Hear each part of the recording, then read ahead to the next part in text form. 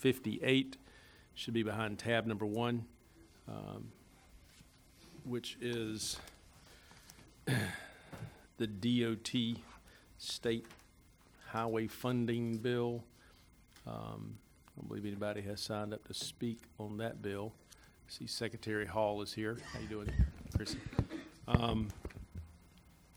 And behind, I think, the first thing you have is like a summary of the bill, but I think we have an amendment. So if y'all would like, we can move right on into the amendment summary. I think everybody should have the amendment as well. And I can go through that for you. The amendment adds a new section to include language from the House passed amended version of 3579, which is now in conference, which is our version of the Department of Transportation bill dealing mainly with governance. As we passed, provision to capture all the fee and fine revenue is also in this from the DMV for operations and increase. The Senate had 71.75 million. Our version's got 84.2 million that will basically reflect what we did, the actions within our budget. So basically adds additional 12 million a year.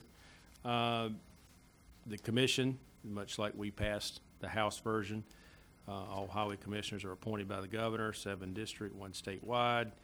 Keeps qualifications for commissioners removed in the Senate version, requires that all the demographic factors, everything we had already passed, be in there. The main difference is the advice and consent of the General Assembly.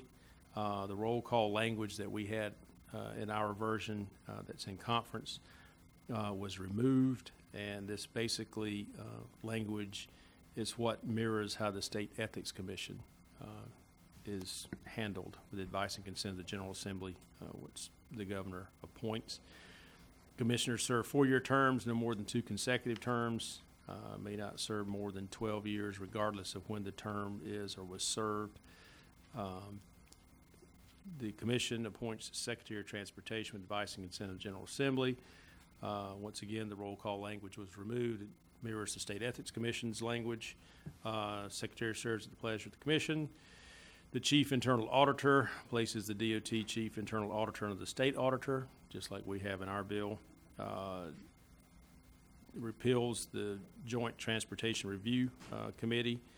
The effective dates and current commissioners, sections, well, some of it takes effect July 1 of 16, but the members can continue to serve until their terms expired, then the governor gets the appointment. Vacancies are filled by the governor, obviously, at that point. But SIB project review, before any loan or financial assistance can be provided by the SIB, the board must submit the decision to the DOT Commission for approval, rejection, or a request for additional information from the SIB board. Does not relate to any payment contractual obligations that the DOT has to the bank that are pledged on any bond issuance. The 25 million SIB project threshold is in here. I think now they say it's 100, but I think that's kind of a policy, not per se a given rule, but we're putting in statute that $25 million projects. Act 114 criteria is required for the SIB. The effective date is July 1 of 2016. Of course, the funding summary, the fee and fine revenues collected by the DMV is the $84.2 million. We transferred the vehicle sales tax revenues, excluding the EIA portions, which is about $131.3 million. DOT is to use the funds for resurfacing programs implemented with a needs-based distribution methodology, including consideration on a county-by-county basis to ensure that each county in the state is guaranteed some funding for restructuring or resurfacing, DOT shall identify road and bridge projects to be financed through the SIB, transfer the non-tax revenue in equal amounts to finance the requirements of these selected projects, which is a lot of the DMV money's important here with that aspect because they're fees, not taxes. These funds may not be used for projects approved by the SIB prior to July 1 of 13. All projects must be approved by JBRC. The projects will not require a local match. And the Secretary shall apply funds supplanted by the operation of this section to the bridge and resurfacing needs. I think we've talked about that, which goes a long way with getting us to where we're going to need to be. And with the new recurring funds of DMV fees and fines and the vehicle sales tax, SIB bonds, and the authorization of existing SCDOT funds result in a total potential total of $4.2 to $4.5 billion over the next 10 years. I think we've had some showing the projects that could be done. The bridges, as our cheering section, they're happy to have our roads done. Bridges, it's about $950 million. I think that's kind of what was in the Senate's version as well, to be completed. That will completely eliminate the structurally deficient bridges on interstates and the national highway system routes. Those are the routes that are most commonly traveled in the state. Interstates is approximately $2 billion in widening improvement to existing interstates. I believe this can be done through borrowing or depends on timing and cash. May not have to borrow the money to be able to do that. Resurfacing gives you about $1.4 billion or so in pavement resurfacing. And I think the DOT, if y'all would like, has detailed explanations on all the projects if you wish, but we have that. I think staff, Ryan, you have that, I think. State projects now, they're giving us a bridge to this project. Yeah, I requested that, but we do have the interstate, congested interstate areas that they're looking at focusing on first, and then they will be getting us a bridge list. It's hard to do the resurfacing from my understanding, but you can give us an overall idea of how much would be allocated to each county in that aspect. Representative Pitts, you got a question? Thank you, Mr. Chairman. I would like that list. I don't need it before I vote on this because I'd like to keep it moving, but I would like that list. All right, sir. Any other questions? Representative Pitts moves to adopt the amendment to Senate Bill 1258, which actually becomes the bill. All in favor, say aye. Aye. Any opposed? The ayes have it. The amendment is adopted. Now, Representative Pitts, I think, makes a motion that we adopt Senate Bill 1258 as amended. All in favor, signify by saying aye. Aye. Any opposed? Bill is passed out favorably. Thank you, guys. Gals. Next, behind tab 2, is Senate Bill 1075, which I think Hank McCullough, Piedmont Natural Gas, signed up to speak. Well, actually, that's down the list. Should be 626, but Rena left. Good afternoon. Thank you, Mr. Chairman, committee members. I want to speak very briefly on Senate Bill 1075. I will tell you that I am joined by a broad coalition of stakeholders that represent commercial fleet operators, natural gas fueling station installers, natural gas utilities, the propane industry, equipment manufacturers, OEMs, CNG converters, and the trucking industry. Our goal in championing this bill is to improve statewide access to natural gas fueling infrastructure, which includes compressed natural gas, liquefied natural gas, and we've also added propane. So those are the three alternative fuels that it addresses. What we're essentially trying to do is get over the chicken and the egg that has sort of held up our industry. What we found is that you're not going to get broad public adoption until you first get fleets and infrastructure in place. And when you look at the state, there's only that fueling infrastructure in certain parts of the state. So what this bill does is it provides incentives for both commercial fleets and fueling infrastructure are the primary components of the bill, which will help us get over that chicken and the egg. The main benefits of natural gas as an alternative fuel are it's cleaner, 20 to 30% cleaner than gasoline or diesel. It's less expensive, about $1.40 a gallon right now. And as you well know, the United States in the last few years has become the Saudi Arabia of natural gas. So there's very little price volatility in that respect.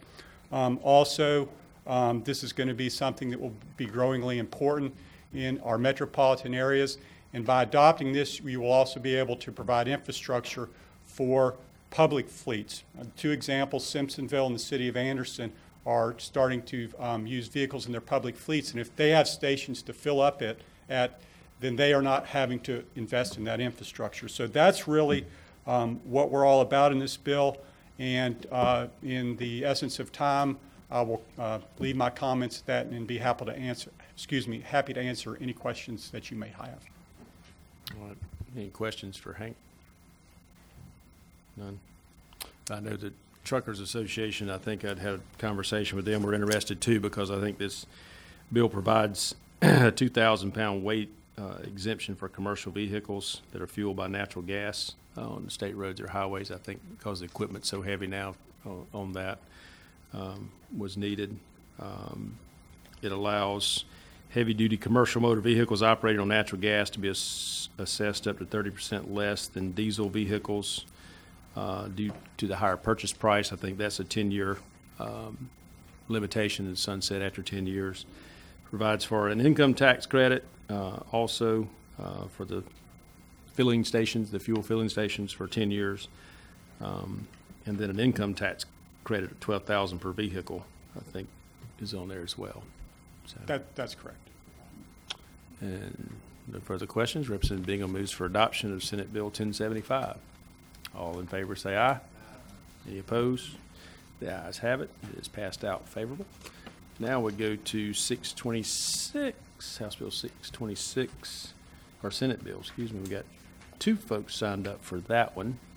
I think Rena Grant staff in this one. I know we have one amendment before us, but Tyson, is it Grinstead? Yep. Thank y'all. It's Grinstead. All right. Thank y'all so much for having me today. I'm Tyson Grinstead. I run policy for a company called Sunrun, which just moved into the state last summer. We're the largest dedicated residential solar company in America. Since coming to South Carolina, due to the legislature passing Act 236 unanimously a few years ago, we've created 150 new jobs and have signed up 1,500 solar customers. To put that in perspective, that alone is more solar than had ever been installed in South Carolina previously. So solar is moving forward. And one of the reasons we were able to come into South Carolina, because South Carolina doesn't have what we're talking about today in the property tax exemption, is because no county currently collects that property tax in South Carolina on the residential piece, and that's mostly what my company's focused in. Every other state that we are doing business in has this exemption. So it's critically important to keep the momentum going for solar in South Carolina by passing this. And I think basically what you'll see is if you do pass this, we'll continue to create jobs across the state. Our company just opened a few weeks ago a branch in Columbia, and we're set to open one in Greer and want to continue to grow that across the state. Thank y'all. Any questions for? Nope. Next, I think Brett Sowers.